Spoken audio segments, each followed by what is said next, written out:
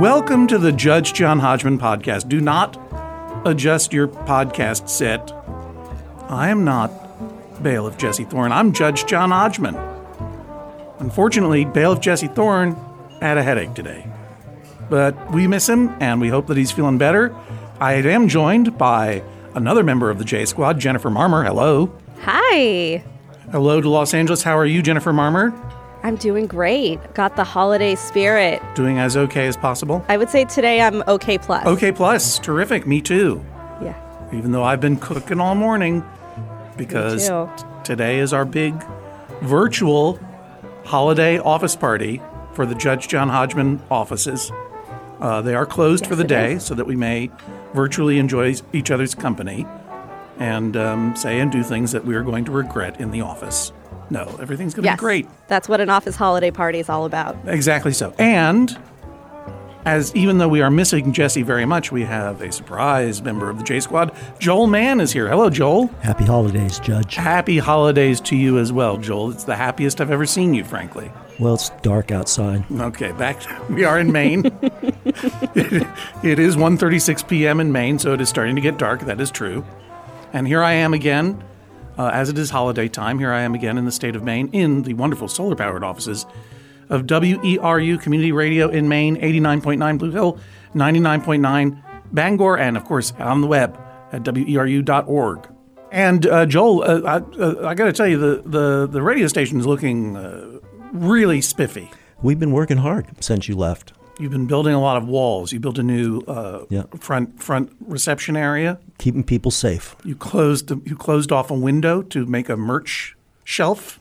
That's right. I can't see when you drive up anymore. No, and you've got a very fancy new board. Yes. I mean, I spied a look at it through the. We are, of course, are in separate compartments here at WERU. You're just a glare to me. But I did catch a glimpse of it, and it looks very. I think. You know what? I think that this is Judge John Hodgman listeners' donation money in action, right? Possible. WERU.org. Check Probable, it out. I'd say. Yeah, that's right. I'm sure we've raised dozens and dozens of dollars. That board. You know what? You should name one knob after me on that board. We'll give you the Bluetooth. All right. Those are my other options. You're on mic 3. We could call you Mike 3. We'll put your name on mic 3. How about that? Just the Judge John Hodgman Memorial mic? Yeah, we'll put a little something there. Memorial? Yes, in memory of me. You don't have to have passed this mortal coil in order to have a memorial, do you? I feel like it's Kinda. probably. Okay, then just the Judge John. Look, I don't know, because I'm not a donor to things where I make people name things after me, like certain people who donate to colleges that I am aware of. Yeah, I want to be slider number 3. That's the Judge John Hodgman slider. Okay, we'll make it happen. And we'll put one down for Jennifer Marmer and Bailiff Jesse Thorne as well. We'll pick those out later in the episode. We'll figure out what they're going to be. Okay. Not memorialized on. In honor of. In honor of. Honorary. Honorary. Yeah, there you go. There we go. There you go. So this episode was inspired by a letter that we received some time ago from a listener named Dan. I don't know where Dan was writing from, Jennifer Marmer, but you know what letter this is. I do. I don't think he said where he was writing from. No, I'm sure he was embarrassed. Well, at least his friend should be. He wrote, I'd like to request your sage wisdom regarding an issue that arises for me every single holiday season. My dear friend, Matt, insists that the best way to drink eggnog is to mix it with Sprite. I believe this is egregiously vile. Please, I'm not asking for a ruling that Matt should stop liking or drinking his weird, arguably curdled Yuletide beverage. But I also believe that there are some things that we can and should freely deem not good, like eggnog with Sprite. And I talked about this on the podcast, and I put out a call for listeners' weird, unusual, or simply traditional holiday drinks, beverages, apps, and snacks. And in fact, not only is eggnog enjoyed with Sprite by some people, but Pam near Seattle drinks eggnog with orange soda. So Joel, we're going to try these nog concoctions. And I will finally offer Dan the justice he requests, but not till the end of the episode. We have some other things to try first, because that'll be the big finale. What a tease. What a professional right? radio person. You want to know how professional I am? I already thought of a title for this episode. Ooh. Yeah. You want to know what it's called? I would love to know what it's called. The Egg, the Nog, and the Holy Sprite. I even got Joel to laugh. We're going to open with cocktails, then we'll have a break, and then we'll move on to mains, and then we'll have a break, and then we'll have our dessert, which is very exciting. I'll give you a teaser, Joel. Our dessert course was submitted by a listener, and it involves an ingredient that is well beloved or tolerated, at least, in New England, a native New England ingredient called fluff, marshmallow fluff. That's for a little while. First, we're going to start with opening a little cocktail, because I think we should get the one alcoholic thing out of the way first, so that by the time this is over, we can drive safely home. Okay. So please get your your mini bottle of Jägermeister. Are you joining us in this tipple, Jennifer Marmer, or no? I'm not. It's a 10:40 a.m. where I am. I know it's 5 o'clock somewhere, but I got to drive to Arizona tonight. So. Okay. Yeah. Then you don't want to drink this. This, of course, is. I've never drank this. You've never had Jägermeister? No, I've heard about it. Really? Yeah. No. This was. I discovered this. Guess what? In college. Surprise, surprise. What? So did I. It is a German. It's equivalent of an Italian Amaro. I'll open it up. It smells good. Yeah, it's a highly aromatic German. I guess you would call it digestif for it.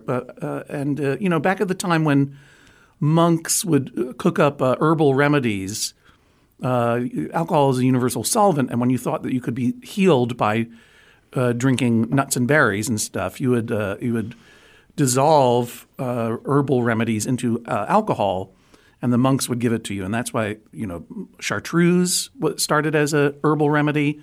Bitters, all the bitters that you put in cocktails, that was all a way of preserving patent medicine. And so I don't know if this was, Jennifer Marmer, you ever have Fernet Branca? Or Oh, yeah. Yeah. Same deal. That was composed by an apothecary to heal various ailments you might have. Much like Moxie soda was originally billed as Moxie nerve food because it had gentian root in it. So this is an aromatic. It smells like pine cones steeped in gin. Pour that into your cup. I gave you 1 cup in there, Joel. All of it? Yeah, because you're going to have one initial sip, just of it regular.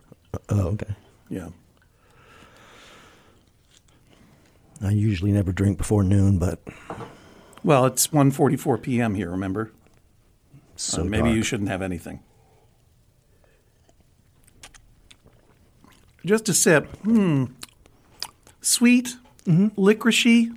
Very, very licoricey. That's what. Yeah, one. Because one dares to say Xmas-y, and this is reputed to be disgusting enough on its own. Mm-hmm. That was always the deal, that you would drink it to prove that you would drink it. But listener Tom wrote in response to our call for interesting holiday drinks, snacks, traditions, etc., to say that he was introduced to a concoction by an East German exchange student, Norbert. I don't know if I have permission to use his whole name, but I'm going to. Norbert Wolfgang Franzl, known as Nobby to his mates.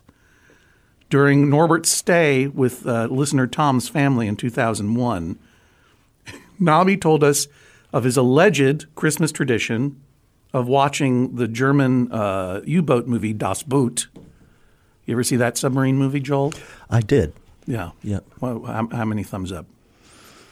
I'll give it a 3.5 out of 5. 3.5 out of 5, yeah. Das Boot. Okay, great. This is a great movie podcast.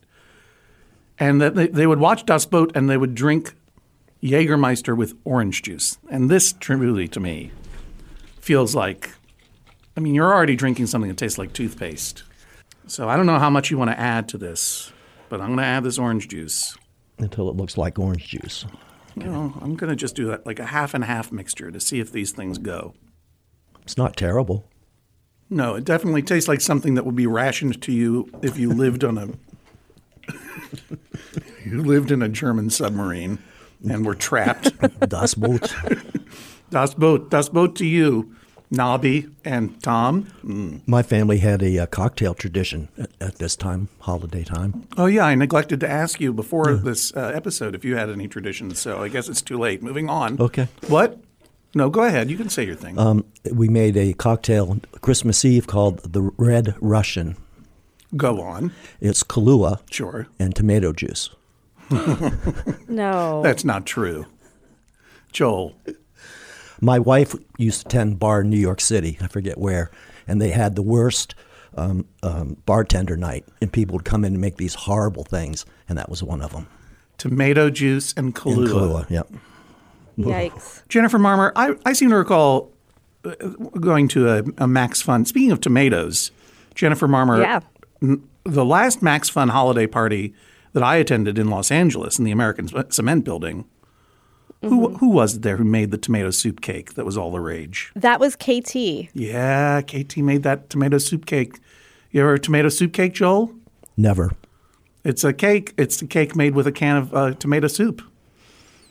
Keep this in mind. Might come up later. It was actually pretty delicious. It was very wintry. Yeah, it was. It A lot was. of spices in it and so forth. Warming spices. Someday we'll go back to have a in-person holiday party. I hope. What do you do like too. to have at the holiday party? You like to have a little punch, holiday punch.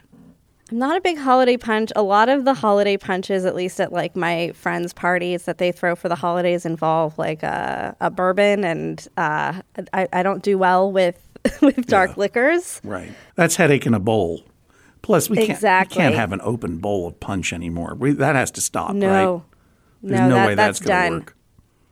I tend to go for just like a red wine, just a classic, Classic red wine. wine. You can't get into too much trouble with red wine. Nah.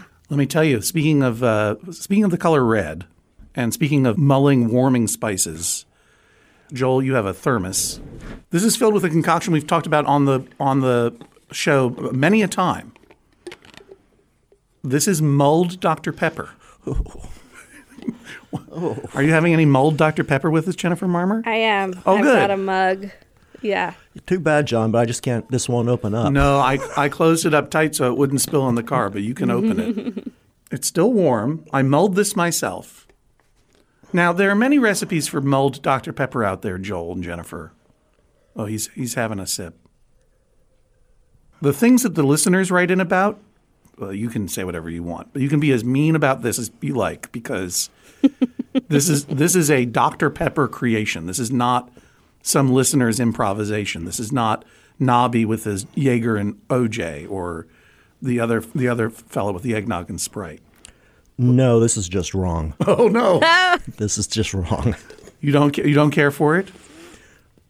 I'll try it again, but Well, I mean, okay, so I'll explain to you. Maybe if I gave you some historical context, you might be more interested in it. In the 1950s, soda pop sales were plummeting. And so Dr. Pepper came up with this idea to sell more Dr. Pepper. And they took out big full-page ads in magazines suggesting hot Dr. Pepper for the holidays. And it tried very hard to catch on. They tried many years. Now, there are recipes all over the place for warm Dr. Pepper or mulled Dr. Pepper that involve a lot of extra sugar and all kinds of different aromatics.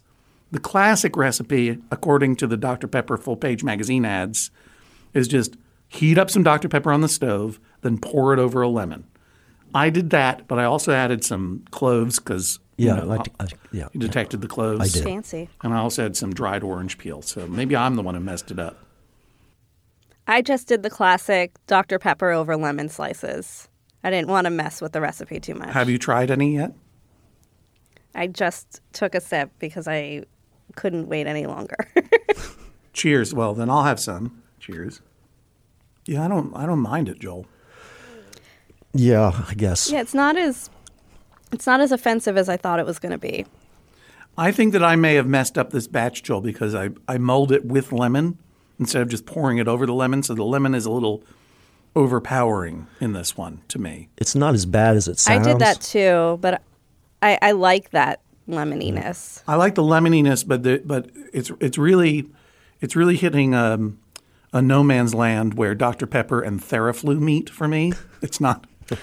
Oh, yeah. You got that feeling, right? Yeah. I mean, Dr. Pepper yes. is a delicate blend of different. Dr. Pepper also started as a patent medicine. That's why it's a Dr. Pepper and not a Mr. Pibb. No. All no. Coca-Cola, Moxie, Dr. Pepper, they were all non-alcoholic patent medicines that just were full of Cocaine. Cocaine and cola nut, right? Literally, cocaine and cola nut is Coca-Cola, and you would sell it. That's right. That's why they had soda fountains at pharmacies, because you went there to do cocaine. Oh, those were the days, I guess. My only reference for this type of drink for a very long time was the movie Blast from the Past from like the 90s, starring Brendan Fraser and Christopher Walken. Is that the one where he's stuck in the bomb the shelter? fallout shelter? Right. Yeah, He grows up in a bomb shelter. exactly. And the dad would drink hot Dr. Pepper. And I thought that was just a weird quirk from the movie, like this weird character. And then later in life, I learned that was a real thing. It's a real thing. Here's a question, Jennifer Marmer. Would you ever do it again? Would you have it and serve it to a guest? I don't know if I would. I don't know if I were throwing a party, I don't know if I would make it an option unless it was like isn't this fun and kitschy? I'm so goofy. Warm Dr. Pepper. Woohoo. Yeah. I'm going to say that I would give it another try. We're not having any guests for the holiday this year for reasons that should be obvious. But in what I hope is a year's time, or when we have someone over for a winter tete-a-tete, I might try it again because I'm afraid that I messed it up. I think that I went overboard when I shouldn't have. So you want to do a redemption mold Dr. Pepper. Mm-hmm. A redemption. I believe this doctor deserves. I think this doctor doesn't. It's malpractice. This doctor deserves a second chance. There's no reason for it. There's no reason for it. Joel, I was going to ask you, how many thumbs up do you give to, what's the name of the movie again? Das Boot. No, the other one, Jennifer Marmer. Blast from the Past. Blast from the Past, Brendan Fraser. How many thumbs up? Never saw it. Never saw it. So how many thumbs up would you say? Probably, would you guess one? Maybe. When? Okay. If it has this drink in it, yeah, maybe one. It has this drink in it, that's for sure. All right, well, hang on one second. Well, I'm going to have, you know what? I'm having another sip. I'm not moving on. Hang on. Yeah, I drank multiple sips of it, even though I'm neutral at best about it. But It's definitely has the feeling, the taste of Theraflu, which has a taste that I like. Well, yeah, I do like a hot lemon water. Mm-hmm. So I think that's where that's scratching that itch for me. But then the sweetness of the Dr. Pepper makes me want to keep coming back. Yeah, I wonder what would happen if you put a little headachy bourbon into this. I don't know. Kids who are listening, don't try that. But if you do, let me know how it tastes. Yeah. So we were going to move on to appetizers, and we will, I promise you. But before we do, because, Joel, you said the magic words, tomato soup. Anytime someone says tomato soup, scream real loud. I added to the menu. Jennifer Marmer doesn't even have this. I added to the menu, just for fun, a last-minute addition that I received from a listener named Will. This is something I'm very excited to try. For obvious reasons, I made it last night. Will writes, one of my favorite family dishes is, quote, tomato soup salad that we serve at Thanksgiving and Christmas, or whenever there's a big indoor spread. It probably comes from some sort of horrible 1950s gelatin mold-based cookbook, but we don't have the original source. My grandmother always made it, and she's from Milo, Maine. What do you know about Milo, aside from their love of tomato soup salad, Joel? Nothing. Nothing. Me neither. That's all we know. That's what it's known for. Yep. It can be served as a side, and Joel, man, I'm here to tell you, it is in the oblong rectangular Tupperware container that you should have in front of you. I'm going to get mine. Now, don't eat it yet. This is a salad? Stand by. Stand by. Wait a minute. Whoa. Now, Joel, first of all, I do apologize for the presentation. I have served this to you in a small glass, not Tupperware, but, food-saving rectangle. It's supposed to be served, you're supposed to make it in a ring mold, like like any other gelatin salad, like an ambrosia salad you might have in the 1950s or 60s. Okay. Jennifer Marmer, I'm showing you the consistency of it. What does it look like to you, Jennifer Marmer? It looks like just a solid brick of like a tomato bisque soup color. Yeah, well, it starts with cream of tomato soup. That's the first ingredient. Listener Will recommended Amy's organic brand of cream of tomato soup. Mm-hmm. And then you heat that up, and then you add 2 packets of unflavored gelatin. And then after that all dissolves, and it takes a little while, try to sprinkle in the gelatin first, because I know you're all going to want to make this. So you don't want to make a mistake. Then you add 4 ounces of cream cheese, and you let that soften. Oh, yeah. Boy. Okay. You might want to turn down slide. What's your slider? Mine? Yeah. The Memorial Joel Man, yeah. The Joel Man honorary slider? Yeah. No, because this is going to kill me. It's honorary now, will become memorial Right. very shortly. No, this isn't going to kill you. After you soften up the cream cheese in there, you add 3/4 cups of mayonnaise. I used Hellmann's. If you're west of the Mississippi, you can use Best Foods. Then you can add 1/4 cup finely chopped green pepper and 1/4 cup finely chopped onion. And then 1/4 cup diced celery, which is optional, and I chose not to do it because I wanted to be done with this. And then you put it into a ring mold, and you refrigerate it overnight like any gelatinized salad. Of course. It's not a diaphanized kitten; it's a gelatinized salad. So this is it. So it looks like a beautiful, placid lake of cream of tomato soup. Now, Jennifer Marmer, this is gelatin. Do you dare me to turn this over above my computer keyboard? I double dog dare you. I did it. It didn't fall out. It's not going anywhere. It's like the DQ blizzard of soup salads. It doesn't jiggle. It barely moves. And now we're going to try it. You and me, Joel, we're going to try it. All right. This is... What would you say? How would you say it smells? It smells like tomato soup. Yeah. Yeah. It smells like, it's weird because it's a cold gelatin that has savory elements in it. This is weird. I agree with you. I mean, this is why. Why do people do this? People did this all the time. There's so many gelatin salads. Oh, my God. I'm astounded. But, the aftertaste really isn't that bad. No, it tastes like... Yeah. Let me try another one. Oh, no. Wow. Second bite. Well, the first one was just barely a bite. And Will says that this can be served as a side or sliced thick and put on a sandwich with even more mayonnaise. I mean, I'll tell you what. If you wanted to have a tomato soup sandwich, this is the only way to do it. Sure. It tastes like pretty good tomato soup. But I'm going to need to rinse this off with some Jägermeister. Hey, let's take a break. We'll be back in a moment with more Judge John Hodgman. Hello, I'm your Judge John Hodgman. The Judge John Hodgman podcast is brought to you every week by you, our members, of course. Thank you so much for your support of this podcast and all of your favorite podcasts at MaximumFun.org, and they are all your favorites. If you want to join the many member supporters of this podcast and this network, boy, oh boy, that would be fantastic. Just go to MaximumFun.org/join. The Judge John Hodgman podcast is also brought to you this week by Babbel. Okay, it's 2024. Oh, if hindsight were 2020, I don't know what I would have done differently. All I know is that I'm taking every day in this year and trying to get better a little bit every day. That's what you do. That's the way progress is made, step by step, day by day, bird by bird. And that's the way it is when you're learning anything, especially a new language with Babbel. And if Babbel can help you start speaking language in just 3 weeks, imagine what you could do in the rest of this whole year.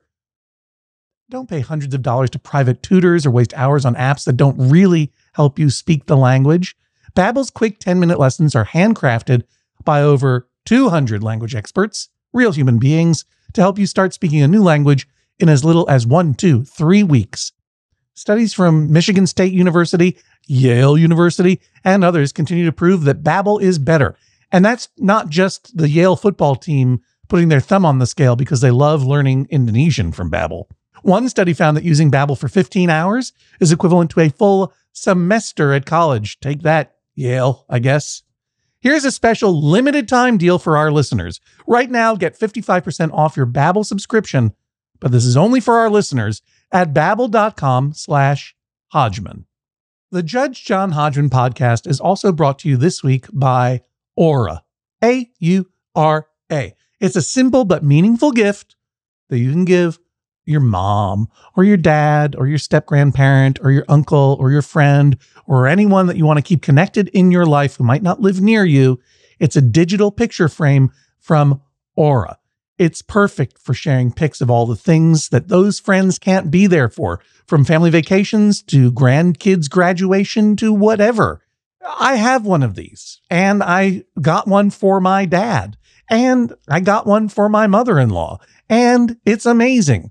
We look at the photos all day long, and we're able to easily update their Aura frames so they see all the latest pictures from our lives as well. It comes with unlimited storage, simple controls on the frame. You can upload as many photos as you want, and your mom or your dad or your stepdad or your stepmom or your friend or whatever can pick the perfect one. And it takes only about 2 minutes to set up. Seriously.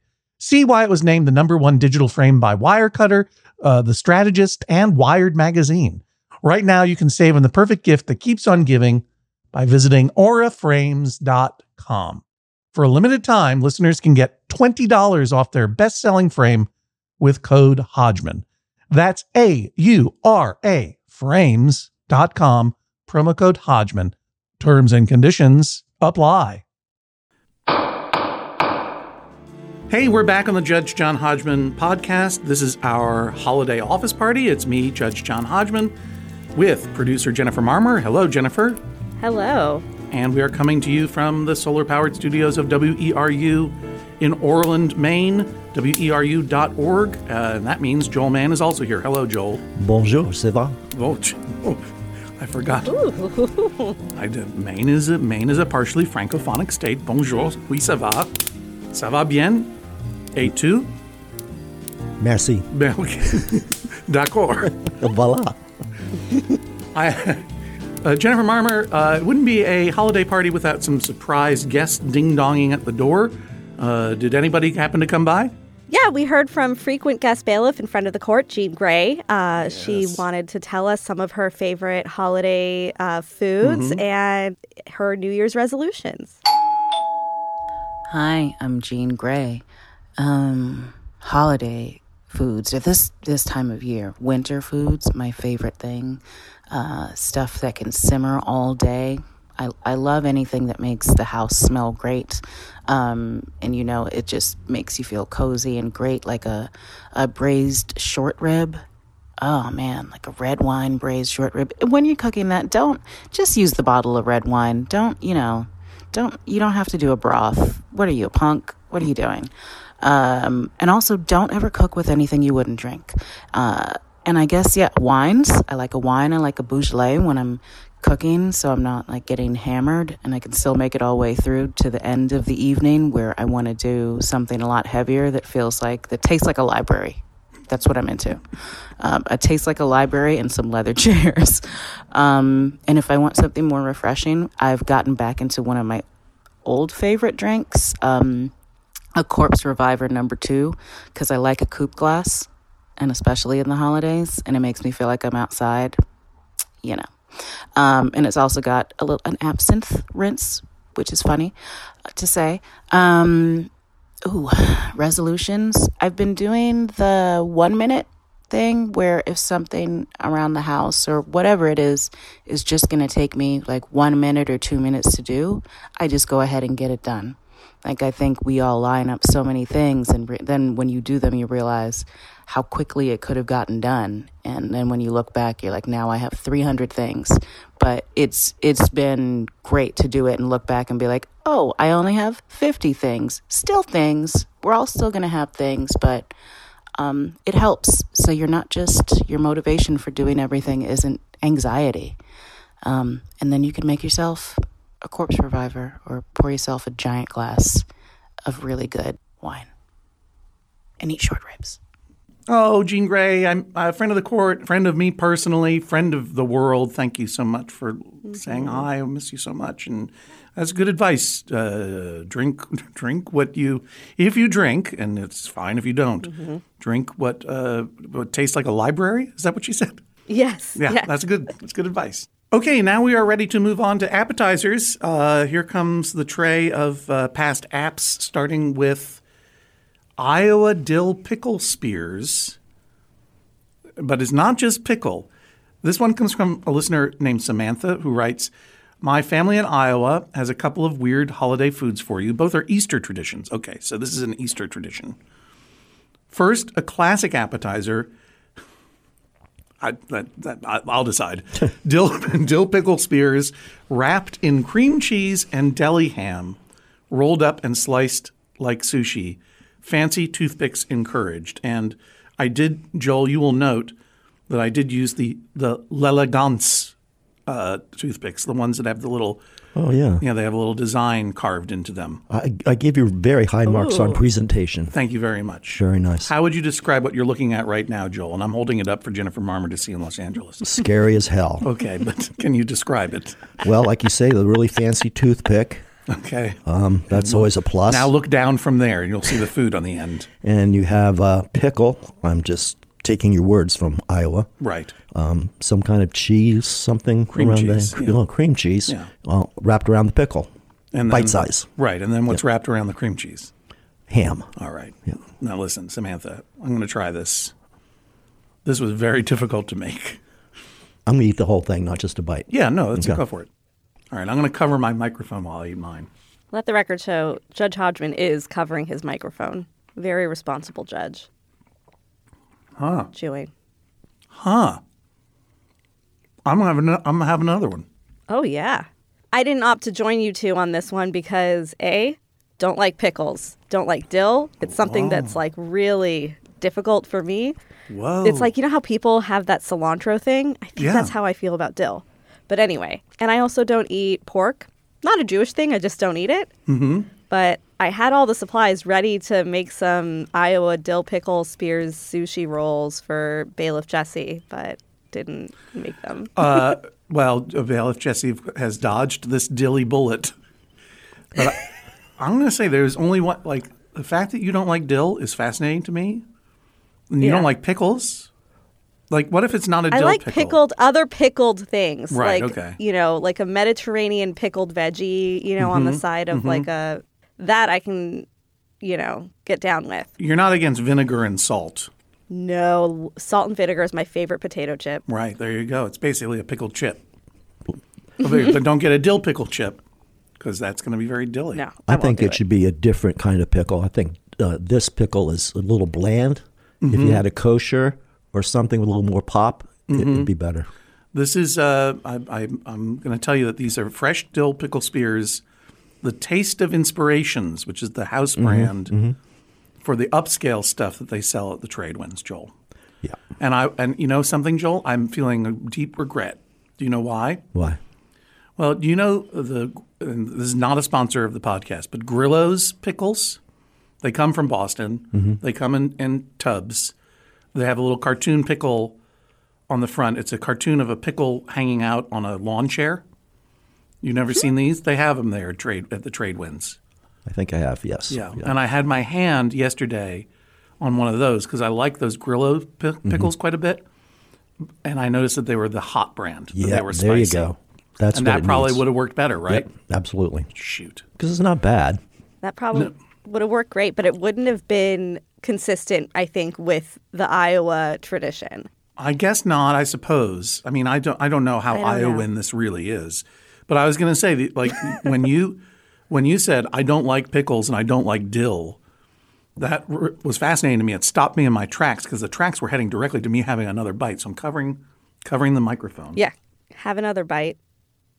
My husband grew up in the Midwest in, a small town in central Illinois, and I think his family did these types of pickle spears as well.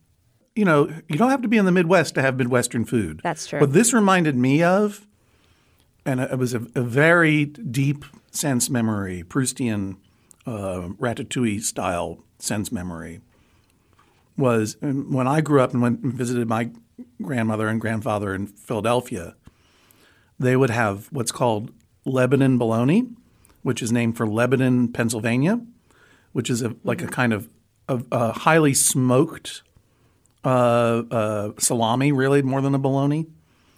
And it has a very deep smoky flavor. And they would wrap that around cream cheese and put little whatchamacallit, L'Elegance toothpicks in. And boy, I would eat like 25 of those at a sitting. That would be very good. If you don't eat pork, and why should you? I'm not sure that, and if you don't like dill pickles, this is not for you, Jennifer Marmer, for sure. No, but that's fine. Good for you, not for me. Yeah, and I'm going to tell you this, listener Samantha. This was, I'll say it's classic. This is a classic flavor. Sure, why not? But this was not easy to make. You should thank whoever taught you this or made it for you, because spreading. First of all, you can't put cream cheese on a pickle and then wrap ham around it. That's not how cream cheese is going to slide off that pickle. You have to do. Oh, yeah. You have to spread cream cheese onto the ham and then put the pickle in it and then roll it up like a sushi. That's right. But even then, first of all, you got to have the softest room temperature cream cheese in the world. You got to have some really tough ham. I mean, you got to have some tough ham that's not going to fall apart as you're spreading cream cheese all over it. And I would suggest not using a full. Cut those spears in half, make them a little smaller. Okay, we're going to take a little break.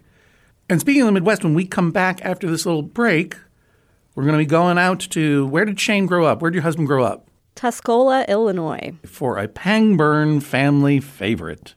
This is Jennifer Marmer's mother's-in-law, chicken and noodles and mashed potatoes. We'll be right back.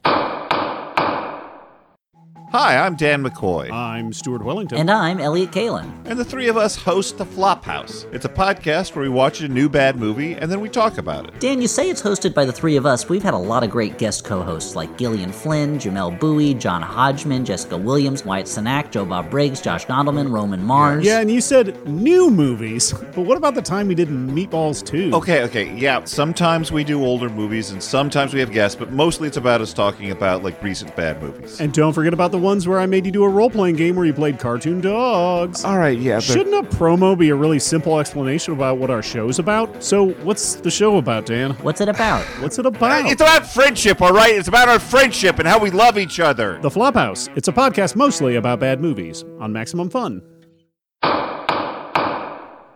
And we're back. It's the Judge John Hodgman holiday office party. I'm here in the studios of WERU in Maine. Joel Mann is across the glass from me. Jennifer Marmer is in Los Angeles. We've been trying some of the family favorite holiday, dare I say, oddball food traditions of our listeners, including the tomato soup salad, which is, I really should not have it in front of me because it's very distracting. This recipe comes to us from Hollis, as in Christmas in Hollis by Run DMC. Exactly. And also this person. Every Christmas morning, my family had waffles with gravy and waffles with ice cream.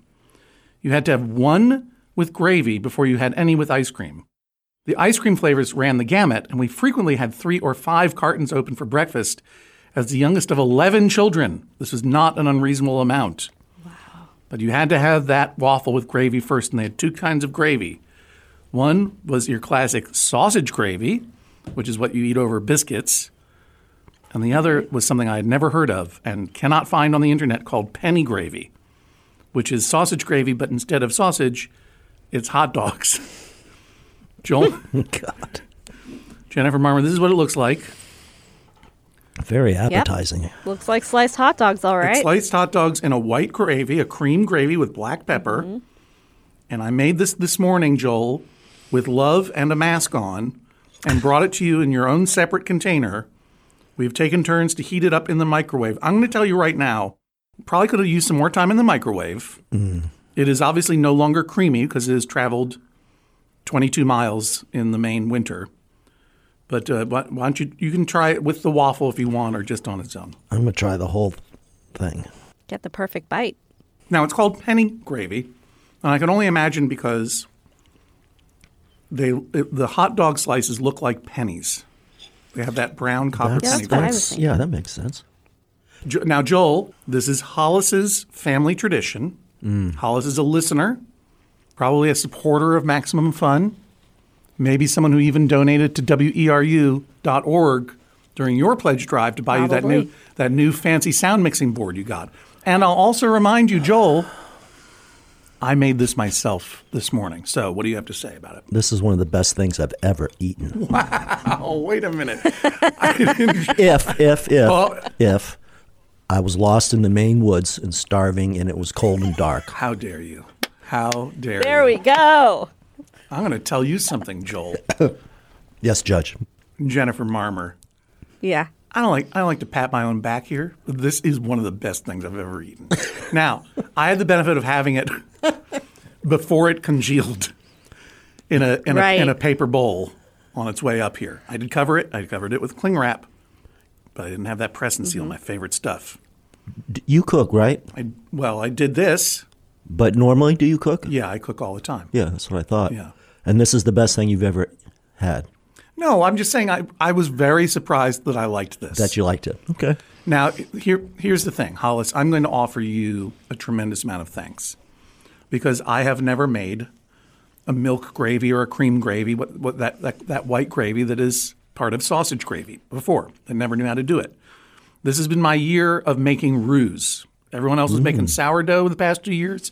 I was making roux, and a roux, of course, is a mixture of flour and a fat of some kind as a thickening agent.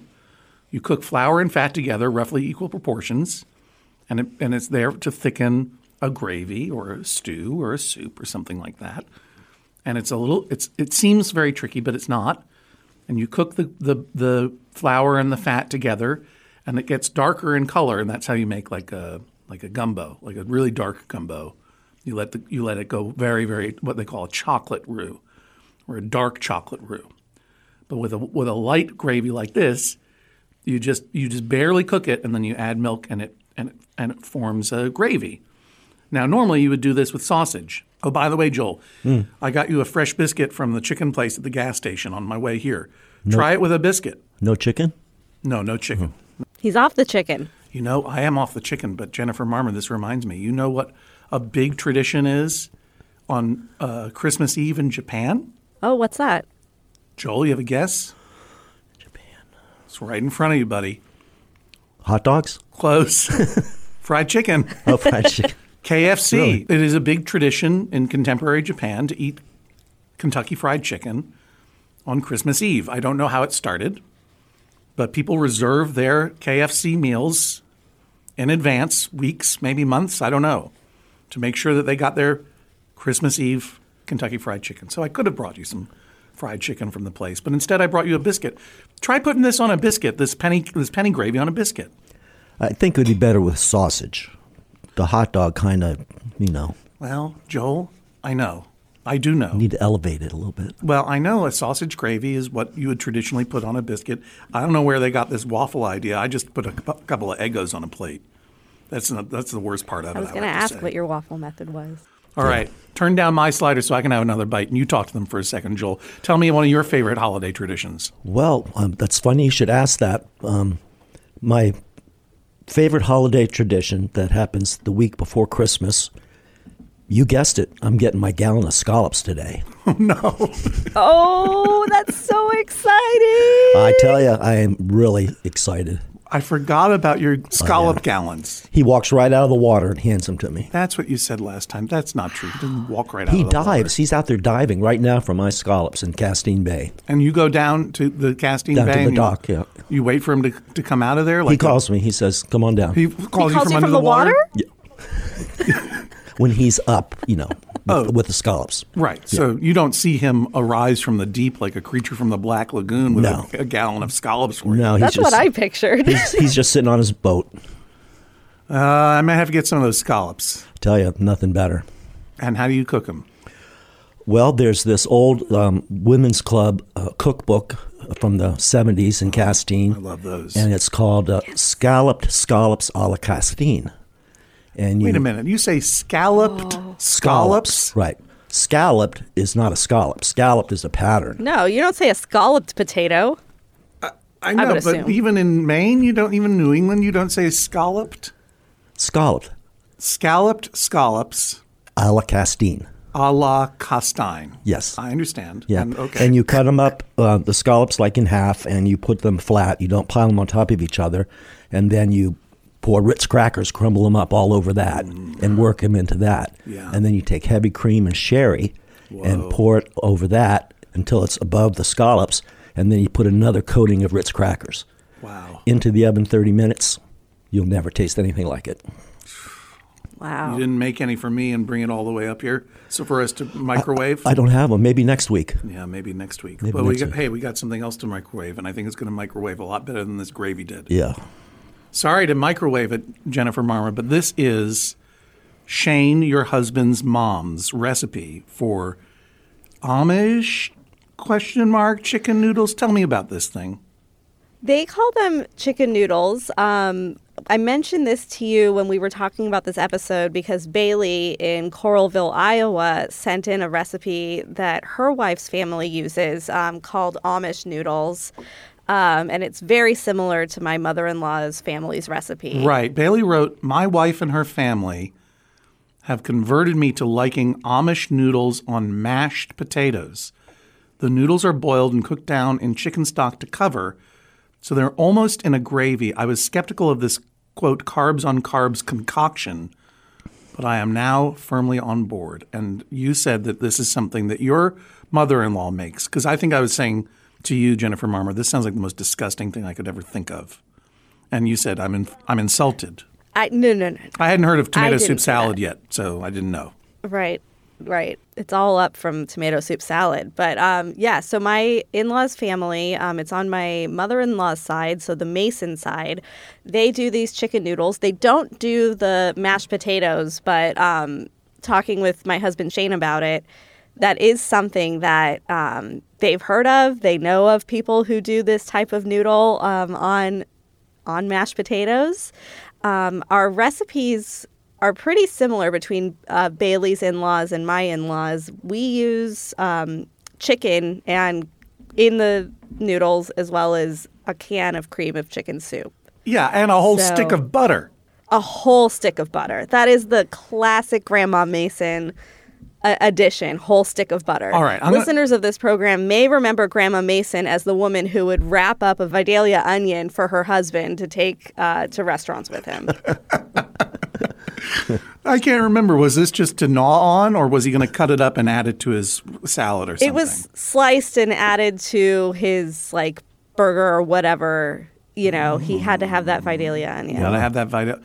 Yeah. Well, this is the recipe that you shared with me and the one that I made this morning. Excellent. Jen's mother-in-law's family chicken noodles recipe, : boil chicken broth, add egg noodles, parentheses. She does not make these noodles from scratch, but her mother usually did and would buy them from time to time. Cook for 20 minutes, stirring every 5. Add a stick of butter. Add a can of cream of chicken soup. Add shredded chicken. Jennifer Marmer, you suggested grocery store rotisserie chicken. Yeah. Then let simmer. Yeah. Now, I do enjoy cooking, and I know that you do too, Joel. What would you say is missing from this recipe? I'm gonna answer it for you. Yeah, thank you. Amounts of things. Oh, yeah. Yeah. Boil chicken Yeah. broth, unspecified amount. Mm-hmm. Add egg noodles, unspecified amount. Mm-hmm. A stick of butter and a can of cream of chicken soup. Those are both standards, reasonable standards. The can of cream of chicken soup is kind of a gross one, but they're reason. I know what those are. So I wrote to you, Jennifer Marmer, and I said, how much noodles and how much broth? And basically your answer was shrug. But that's because because your mother-in-law doesn't use recipes, is what you said, correct? No. We asked my mother-in-law, and she generally does adhere to a recipe very specifically. Like the cooking for 20 minutes, it is going to be exactly 20 minutes. Like I cut it a little bit short because I was like, this is cooked. Mm-hmm. The broth is going away. We need some of this broth. So like I kind of eyeballed it. This is the only recipe that she is comfortable having it be a guessing game because that's what her mother did. Her mother never used a recipe. So when I asked for clarification, she essentially said shrug to me. Wow. Well, and, it makes sense because I'm sure it's one of these recipes that were taught from generation to generation in person. And so it was taught by eyeball, basically. Right. And had not been translated into a Castine women's cookbook for scalloped scallops or anything like that. Exactly. So I had to improvise a little bit. So I knew that both via your mother-in-law and Bailey's letter, the idea was to have just enough broth to cover the noodles, which is a very small amount of liquid for pasta. That is not normally what you would do. And second of all, so you're going to cook it for 20 minutes. I don't understand how that doesn't turn into just mush. But I did not have a rotisserie chicken handy.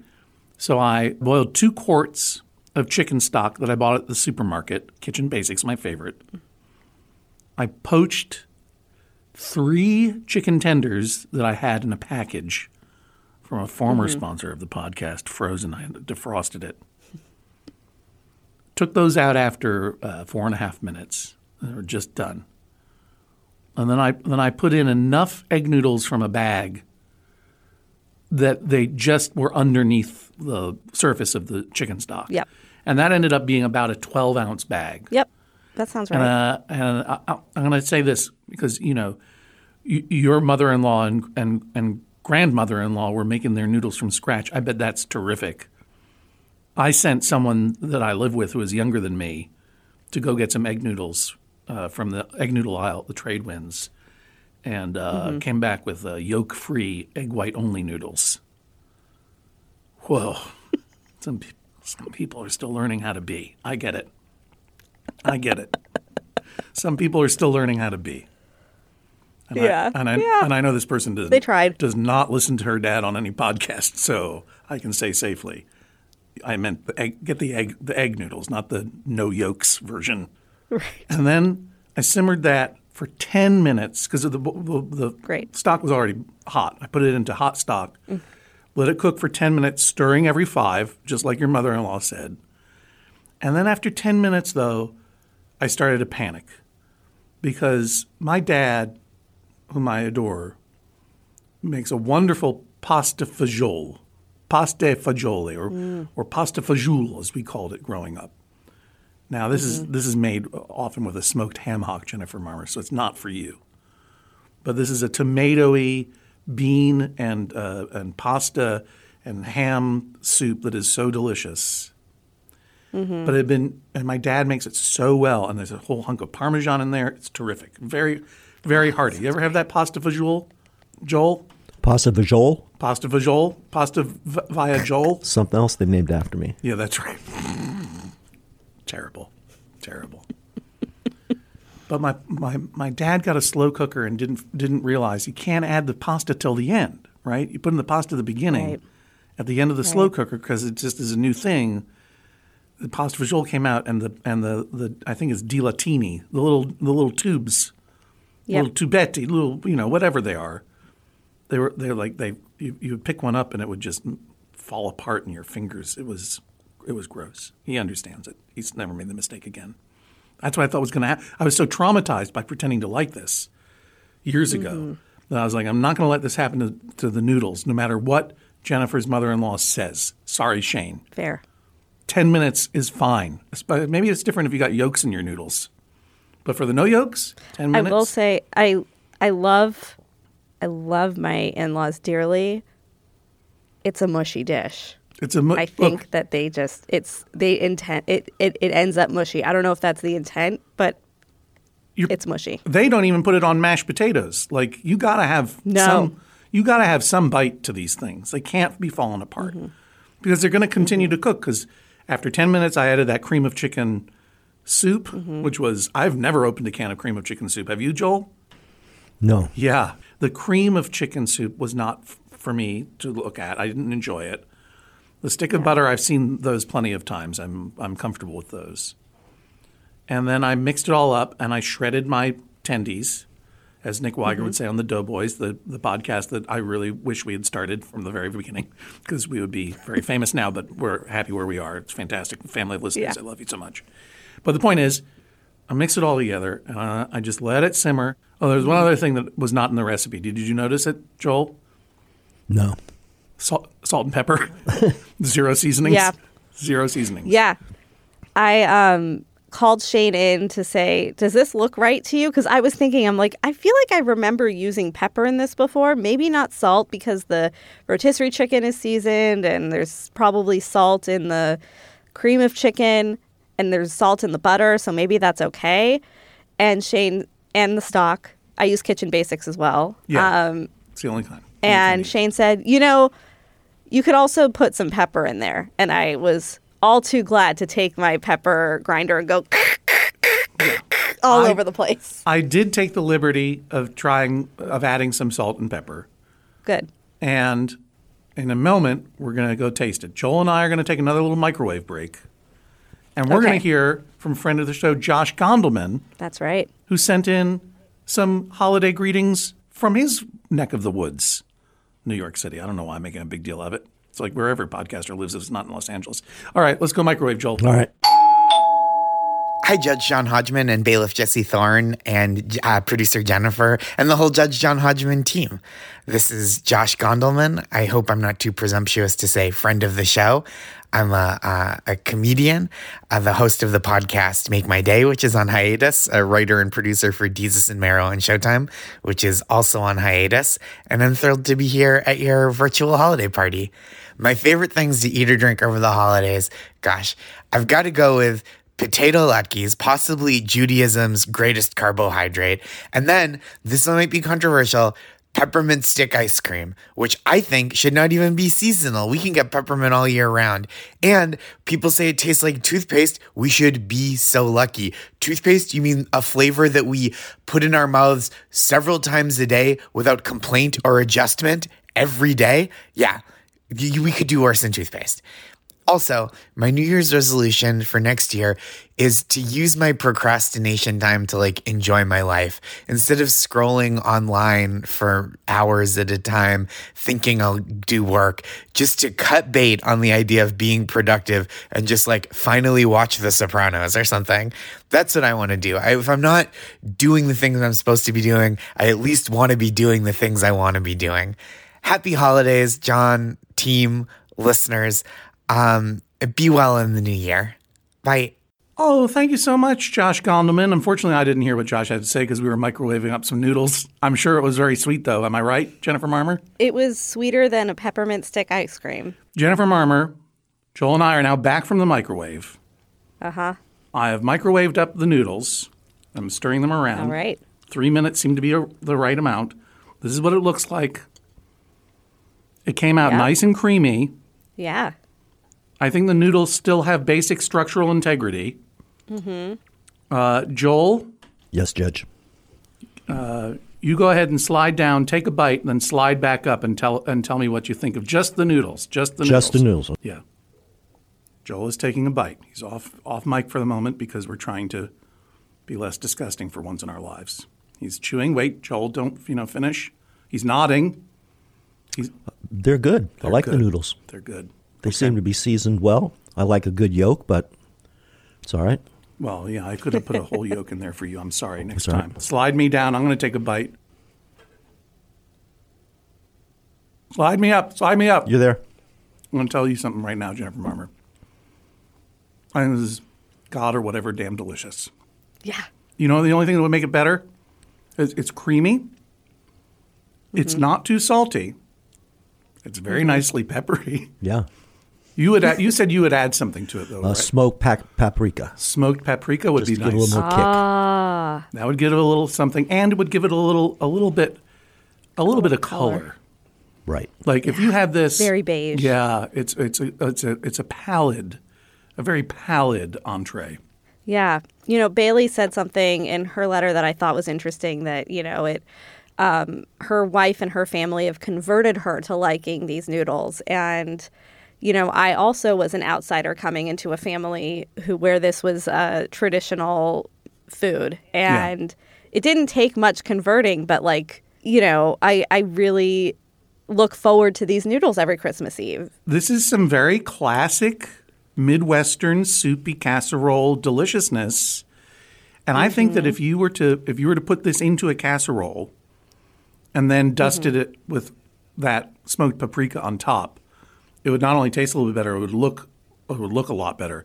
But I don't mean to correct you. What Bailey was converted to was not merely the noodles, but also the carb on carb, putting the noodles on top of mashed potatoes. Now, Joel, I didn't get you any chicken from the chicken place at the gas station, but they do have mashed potatoes, and I picked some up. Have you tried the combo? No. All right, let's try the combo. I'm putting the noodles I haven't tried on the mashed potatoes. Yet either. I made some mashed potatoes as well. Oh, you made your own, right? I did, yeah. Here it is. It's a nice Let me see yours. mush. Yeah, that looks really good. That looks really nice. I made a lot of mashed potatoes, but I don't know how not to make a lot. Here's how you don't make a lot of mashed potatoes.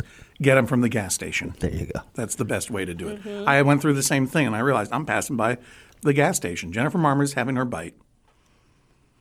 Joel, slide me down. Okay, here we go. Wait a minute. Have you had your bite? No. Of the combo? No. All right, slide down and take a bite. He's taking a bite. Jennifer Marmer has taken her bite. I have. What do you think about the combo, Jennifer Marmer? Because you're done. I like it. It's a little heavy on the mush because I did, as my mother-in-law tends to do. So it's a lot of mush and it's a lot of beige. Yeah. And you know what they say, you eat with your eyes. Right. But it does taste good to me. It has the creamy color of 1981 wall-to-wall carpeting in a Conran's decor book. You like that one, Joel? You love those Conran's jokes, don't you? Yeah. All right. Slide me down. I'm taking my bite. Go. Slide me up. Slide me up. You there? There shouldn't be mashed potatoes in this dish. It's not necessary. No. It's the best gas station mashed potatoes ever. Yeah. And the noodles are really delicious, but you're right, it'd be better in a casserole. Yeah. But together, I would never. Bailey, this is your judge speaking. Your wife's family's got it wrong. Just make the noodles right. You don't need the mashed potatoes. Jennifer Marmer, this is your judge speaking. Your mother-in-law does it right, except cut the time in half. All right, I got to eat some more of these incredible noodles. Let's take a break. We'll be back for the conclusion of our office holiday party here on the Judge John Hodgman podcast, including eggnog with Sprite. Back for another game. You know it. What's going on? Just one more week till Max Fun Drive. Hard to believe. It's been a heck of a year since the last one. We're now a worker-owned co-op. We raised $50,000 for charity last year. And we've added a bunch of awesome new shows. But do you think we're ready to do it again? Absolutely. Lovely new gifts are lined up. The episodes will be amazing, and wait till everyone hears the bonus content. Yeah, plus they know to go to MaximumFun.org/newsletter, so they're getting all the news. Oh, like that meetup day is on Thursday, March 21st. Then what's bothering you? Me? Oh, nothing. We're all set for Max Fun Drive to start on Monday, March 18th. I just didn't want you to see this coming. Check. What? Hang on. Most of the plants humans eat are technically grass. Most of the asphalt we drive on is almost a liquid. The formula of WD-40 is San Diego's greatest secret. Zippers were invented by a Swedish immigrant love story. On the podcast Secretly Incredibly Fascinating, we explore this type of amazing stuff. Stuff about ordinary topics like cabbage and batteries and socks. Topics you'd never expect to be the title of the podcast. Secretly Incredibly Fascinating. Find us by searching for the word secretly in your podcast app. And at MaximumFun.org.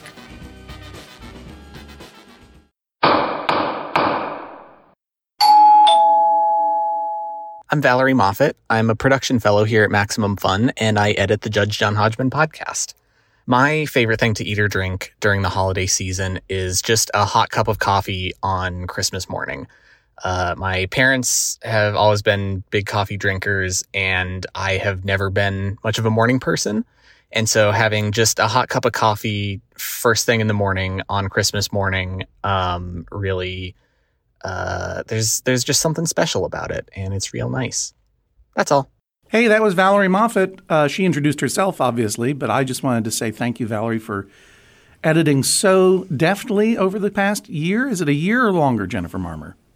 At least I would say a year. I don't know. It's hard to keep track It of is time hard to these keep days. track of time. It feels like forever and just 30 seconds. But Valerie, thank you so much for being part of the Judge John Hodgman team and the Maximum Fun team. And we really, really appreciate you. And a cup of coffee on an early or even late holiday morning. That sounds very, very good, especially after I've eaten all those noodles. I could really use a cup of coffee now. So thank you very much, Valerie. This is the Judge John Hodgman podcast, the last segment of our last episode of the year 2021. Our office holiday party is coming to a close with dessert and then, of course, eggnog with Sprite. But first, dessert. This concoction was suggested to us by listener Dana, pronounced like banana, it says here. Thank you very much, Jennifer Marmer. Cool. Dana like banana? That was Dana. That was all Dana's Dana? doing. I'm sure Dana's been having to say Dana like banana for many, many years. Good job, Dana. Yeah. Dana's family has traditionally had pineapple. Oh. Sorry. That's okay. Let's keep it on there. It's my scallop guy. It's the scallop guy is texting. Are the scallops ready? Do you got to go right now? Is he on the dock? No, he's coming over to Bucksport, so he'll drop them off. He's going to drop them off? You don't have to go down to the dock? I think so. Oh, nice. All right. Well, that was a timely text because this is the dramatic moment where I say pineapple and marshmallow fluff on Christmas Eve. Joel, yeah. Stop texting with your scallop guy for a second. Okay. You know what marshmallow fluff is. I've tried to avoid it, yeah. It is a New England staple. Yeah. Jennifer Marmer, you know what marshmallow fluff is. I do. Did you ever have it growing up? Not growing up. In the West Coast, we had marshmallow cream. Oh. Which was, made by Jet Puff or whatever. And it was just, I think it's a similar idea. Same but deal, it's not, though? Spreadable marshmallow in a jar? Yes, exactly. And would you combine marshmallow cream with peanut butter to make a marshmallow and peanut butter sandwich? What we call here a fluffernutter? I had heard about it, but I never did that. You've never done it. But you found some marshmallow fluff in California. And you are also going to join us in dipping pineapple chunks in marshmallow fluff. Yeah. So Dana grew up in Sacramento. They don't know if this is regional to someplace other than Sacramento or who made it up. Apparently it comes from Dana's mom's parents. And Dana writes, since it comes from her parents and she mentioned adding a little water to the fluff to improve dipping texture. I'm going to say, all I did was cut up a pineapple and put some fluff in a paper bowl. And I'm going to have one of these fancy L'Elegance toothpicks, and I'm going to dip it right in the fluff because I tried adding water to it, and it turned into a real mess. So I tried adding water to it. I did it in this little plastic cup. It looks like in art class when you have like a cup of glue or paste. Yeah. And I, tried to mix it with the water, and it did make a little bit of a mess, but I was successful. I don't have the same toothpick that you do. I have the kind with the little cellophane. Oh, you got a frill? You got a cellophane frill. Very nice. Yeah. Well, I'll say this. Appropriate. Just from the aroma, it's not as gross as I worried it would be, and now I'm going to try one. Slide me down. Oh, I was going to try it, and I lost my pineapple in the fluff. Just doesn't want to stick to that toothpick. The fluff is too strong. Okay, I'm going to taste it as well. All right, I just tried it. This is about the best pineapple you can get in Maine in December. I'll tell you that, first of all.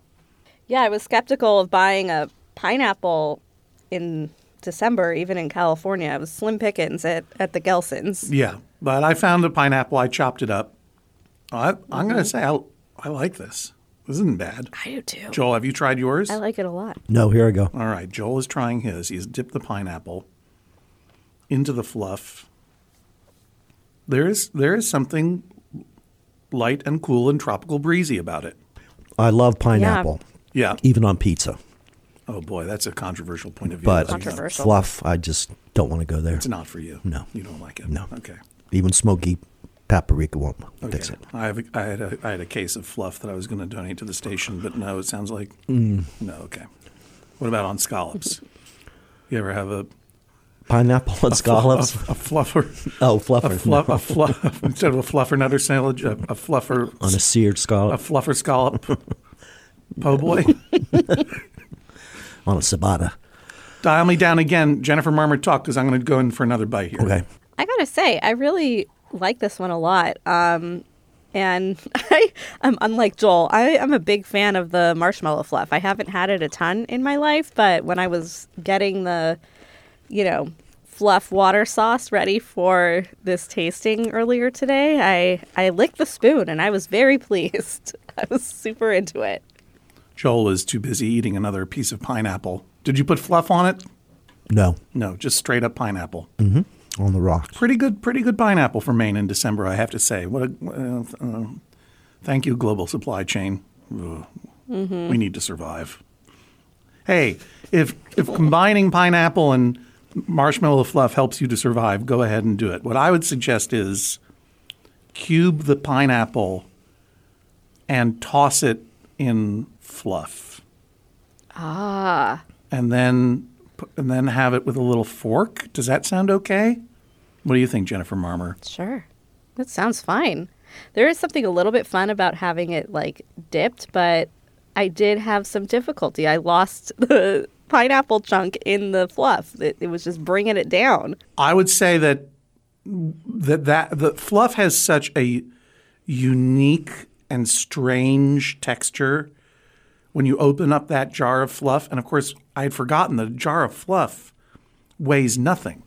If you have a jar of peanut butter and a jar of fluff, it's the fluff feels like it's going to lift out of your hand because it's just whipped sugar. Exactly. And when you open it up, it's got that very uncanny texture that's so strange and mesmerizing. I wouldn't mess with that with water or anything like that. Let the pineapple water the fluff. That's always been my motto anyway. That's a good point. Well, I am looking at this feast, and here's what I've got in front of me. I have got some congealed penny gravy over a completely untouched Eggo waffle, 2 pieces of pineapple in a paper bowl full of fluff, a carton of mashed potatoes from the chicken place at the gas station, the empty cup of Jägermeister and orange juice, and 1 bite of tomato soup salad, vacant from this otherwise sea of tomato soup salad, which is gross. I mean, it really is just only 4 by 3 inches or so of glass container, but it looks like a terrible ocean that wants to kill me as though it were the ocean of Maine. It's a little song that I made up. We are now at the eggnog portion, and then we will say happy holidays and farewell on the very night of the winter solstice as we were recording this. This is the longest night of the year. Joel is so ready. He's grabbing that eggnog and that cup. So let us get set up here while you play one more greeting from our friend Monty Belmonte down in western Massachusetts. Wintertime, no sun time, lots of holiday fun time. Guest bailiff Monty Belmonte. I have not had enough Jägermeister to endure the puns I'm sure he has put into this, so let's let it roll. Well, hello. I'm so happy to be invited to the Judge John Hodgman holiday office party. I'm summertime fun time guest bailiff Monty Belmonte, but I guess I'm wintertime fun time guest bailiff Monty Belmonte right now. My favorite thing to eat during the holidays is it's difficult to go and get this at a store. I don't know if it exists, but since I was born with my Italian family on Christmas Eve, we have had lobster sauce. So it's a tomato-based sauce, but instead of meatballs and sausages with it, it is made with lobsters. Instead of my grandmother making it when I was a kid, and then after my grandmother died, my uncle taking it over. And because of the pandemic, these last 2 years in a row, I have made it now for the family. So you basically get as many lobster bodies from a fish market that they'll usually willing to give you for cheap as can fit into your pot, and then a couple of live lobsters that you kill, and then stuff their tails, put their bodies in the tomato sauce, and eat it with linguine is the best. And that's my favorite thing to eat during the holidays. To drink this year, I'm going to have a bottle of Montenidoli Il Garullo Chianti. It's made by this wonderful little old lady in Chianti, a real pioneer when it comes to the world of winemaking. And she reminds me so much of my grandmother, so I'll be having it with a bottle of that. And then for the following week on New Year's Eve, I'm hoping to get a bottle of my favorite champagne, which is Billicart Samon. And if you can afford the rosé version of it, you've been having a really good year. And I can't. So you can get me one if you want to. Thanks. Have a happy holiday. Thank you very much, Monty Belmonte. I hope to get to Western Mass soon and go to the Shea Theater Shea Theater is a terrific community theater that does lots of local presentations that Monty is on the board of, and it deserves your support if you can offer it. In the meantime, there is no more putting this off, Joel. Do you have your eggnog before you? I do. I have my eggnog before me. This is a quality New England brand, a quality New England dairy called Hood. And this is just the stuff they sell at the supermarket. I couldn't get any of the fancy pants eggnog, and even if I could, I didn't want to mix it with Sprite. What's the ratio here, Judge? I think we're just going to have to make it up. But before we do the Sprite, we're going to do the orange juice. Jennifer Marmer, do you have? Let's taste the eggnog first, and then we'll add the orange juice. Orange juice? Wait, orange juice or orange soda? Sorry, let me reset. Whoa, Joel's already on his way. Never mind. Things at this holiday party are getting out of hand. It's orange soda. Jennifer Marmer, do you have eggnog? I do. I prepared my drinks and then brought them into the studio, so I don't have the plain eggnog with me. It's in the refrigerator. I did sample it before I mixed it with anything earlier today. It's you know what? I've never said this brand out loud. Broger. I don't know. It has a cow on it. Milk so fresh, the cow doesn't know it's missing. Their tagline. Broshare. Okay. Well, I'm in a bit of a pickle here because, Joel, did you open both of these by any chance? No. Okay. Because I have opened this brand new carton of eggnog that I got at the supermarket yesterday and did not touch. But it doesn't have the pull tab in it, and it's clearly there's some that's been taken out. You want some of mine? Yeah. Okay. You didn't drink from the carton, did you? No. Okay, masks on, and you can pour some into my cup.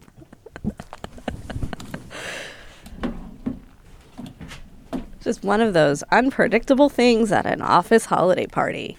Okay, my guess is that the young person who is in my family who got the no yolk egg noodles may have sampled some of this eggnog before I left the house. So they were missing these yolks.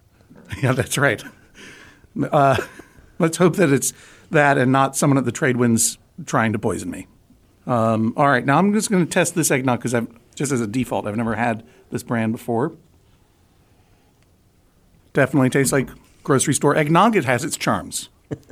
Now, I'm going to save some for the Sprite experiment. Now I'm going to add orange soda, Joel, is the first thing up. Okay.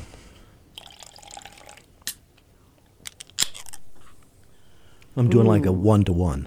Yeah, I think that's right, 1-to-1. That's about what I did. Wow. It's like a dreamsicle. I was just going to say, like a creamsicle, right? Creamsicle, yeah. I don't like eggnog. This makes it better, the orange soda. Wow. Jennifer Marmer. Yeah, I also am not a big nog fan. Very thick. That's good. Wow. I'm going to drink the whole thing. I've never seen Joel Mann get so excited about a non-scallop food or beverage in my life. Who suggested the orange soda and eggnog? Pam near Seattle. She told you to forget eggnog and Sprite. The answer is eggnog and orange soda. Pam near Seattle. Thank you for suggesting that. Now I'm going to try it. It sure smells terrific, I have to say. Gee, your nog smells terrific. Gee, your nog smells. You're making reference to the 1970s shampoo commercials where everyone said, "Gee, your hair smells terrific." The product itself was called "Gee, your hair smells terrific," and it promised you that if you washed your hair with it, strangers would be smelling your hair all the time and commenting on it. It sounds like a thing I don't want to try. No, I know, exactly. It happens to me all the time. Joel is follicularly challenged, as a weird dad might say. Boy, oh boy, this is dreamy. It is dreamy. This is a real discovery, Pam near Seattle. All right. You lose a little nog, but it's good. I like it. I sign off on that. A little vodka, you're all set. Whoa, okay. If that's your right. I don't know how that would change the. I don't think much. Yeah, it would thin it out a little bit. A little bit, yeah. Yeah. Huh. All right, I'll have to go tell the nog thief at my house to try adding some orange soda to it next time. Okay, here we are. This is it. There's nothing left but the nog and the Sprite. There comes a time when the holiday office party must come to an end. Luckily, this year, none of us embarrassed ourselves. We all will go home with dignity and to enjoy this winter solstice in peaceful contemplation with our friends and loved ones. I hope that you may do so too, whether you are with friends and loved ones or all by yourself. I love you, and I wish you a very, very peaceful solstice and OK plus New Year. That's my toast, but I forgot to put the Sprite in the eggnog, so I'm going to do that now. You can also use 7-Up, according to Chad. Chad, I didn't get to try your fried bologna appetizer recipe because it's basically fried bologna. That was the recipe. It's probably pretty good. Fried bologna, roll it up, put an elegant toothpick into it. That's a good thing you can do. An upnog is what he enjoys. That's eggnog with 7-Up. I'll note right now that the eggnog with Sprite is much foamier for some reason. Did you notice that? I did. Yep. Yeah. And it kind of does the same thing, but it's not as good as the orange soda, I think. I'd go with the orange. Milder. Yeah. And it veers, it's weird because it veers into kind of a pepperminty vibe for me. I mean, there's no peppermint, obviously. Right. But it's got that kind of a light, effervescent, minty vibe. It's like the minty vibe of a Shamrock Shake at McDonald's. Yeah. Yeah. The light mojito-y minty. All right. Here's what I'm going to say. I'm the judge. I'm going to tell you what. Dan, your dear friend Matt may be a dear friend, and he can like whatever he likes. But this tastes like toothpaste to me, and I don't like it. I would be more impressed if I hadn't just had eggnog and orange soda, which was truly one of the most surprising holiday miracles I've ever put in my mouth. Sorry. This nog got overshadowed by Pam near Seattle. She's right. Forget eggnog with Sprite, Matt. Dan's correct. I find in his favor. This is the sound of a gavel. Judge John Hodgman rules. That is basically all for 2021. Thank you so much, Jennifer Marmer, for being our producer. Thank you, Joel, for being here with me in Maine today and trying all these foods. Thank you so much to Valerie Moffat for being the editor. Thank you so much to Jesse Thorne. I hope you're getting some rest and recovering swiftly. And thank you to all of you listeners for being with us this year. Who knew that 2021 I would be back in this radio station hiding in the cold and snow. Dark. It's dark. It's dark. But this is the winter solstice. Let us hope that there are longer, brighter, sunnier, warmer days ahead. I have a feeling we'll get there. You can listen to WERU, of course, at weru.org. You can follow Joel on Instagram. His handle is The Main Man. You can follow us on Twitter. I'm at Hodgman. Jesse is at Jesse Thorne. We are also on Instagram, and you can be sure there are going to be a lot of photos of a lot of foods over at Judge John Hodgman on Instagram. If you want a chance to name one of our cases, follow us on Twitter. Make sure to hashtag your Judge John Hodgman tweets, hashtag JJHO. Oh, you can also check out the Maximum Fun subreddit to discuss this episode and share your own unusual or very, very usual favorite holiday memories, treats, traditions, whatever they may be. Submit your cases at MaximumFun.org/JJHO or email Hodgman@MaximumFun.org. We'll talk to you next time in a whole new year on the Judge John Hodgman podcast.